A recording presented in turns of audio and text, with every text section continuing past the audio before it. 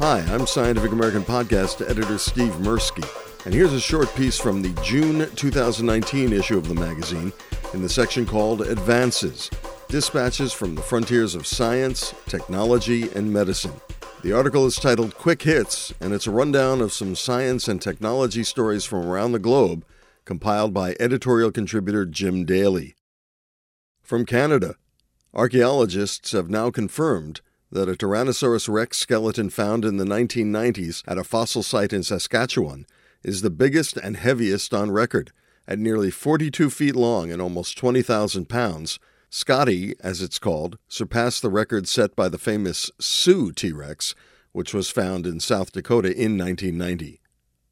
From Argentina, archaeologists identified a site where ancient humans killed and butchered giant ground sloths, Megatherium americanum, in the Pampas region in eastern Argentina. The find provides evidence that humans contributed to the sloth's extinction. From Kenya, a science teacher who won the 2019 Global Teacher Prize announced he intends to donate the $1 million award to benefit society.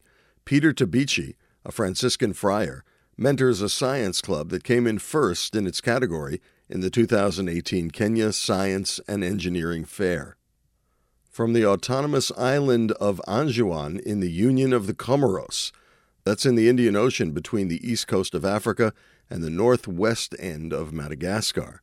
Geochemists at Columbia University found a lode of quartzite, a metamorphic rock formed from sandstone, on the island of Anjouan. The island is volcanic and had been thought to contain only igneous rocks. And from North Korea, physicists at Kim Il-sung University in Pyongyang have brokered a rare agreement to collaborate with Italy's International School for Advanced Studies in Trieste. The North Koreans will study computational neuroscience with Italian physicists. That was Quick Hits by Jim Daly.